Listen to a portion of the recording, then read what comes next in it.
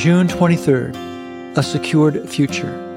But I am trusting you, O Lord, saying you are my God. My future is in your hands. Rescue me from those who hunt me down relentlessly. Psalm 31, verses 14 and 15. It's true that our foe is well-skilled, well-armed, and merciless in his attempts to wound and, were it possible, utterly destroy us. He is the enemy of God and the enemy of all that God loves. His pursuit is relentless.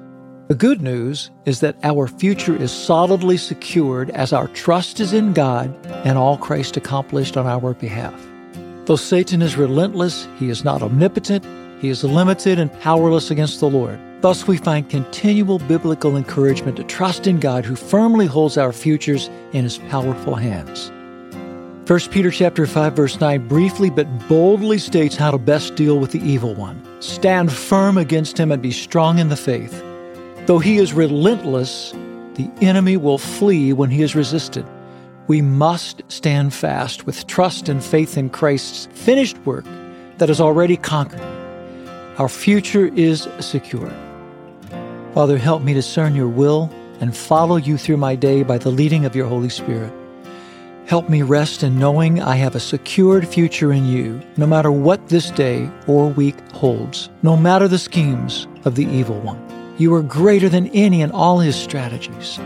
Thank you for your redemption, and thank you for holding my future in your grasp. Amen.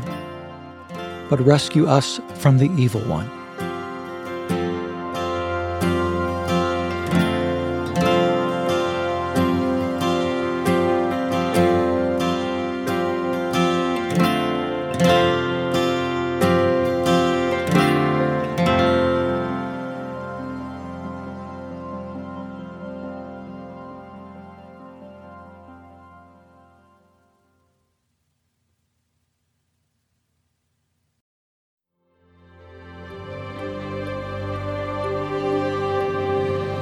Thanks for joining me in today's devotional and a special time with the Lord.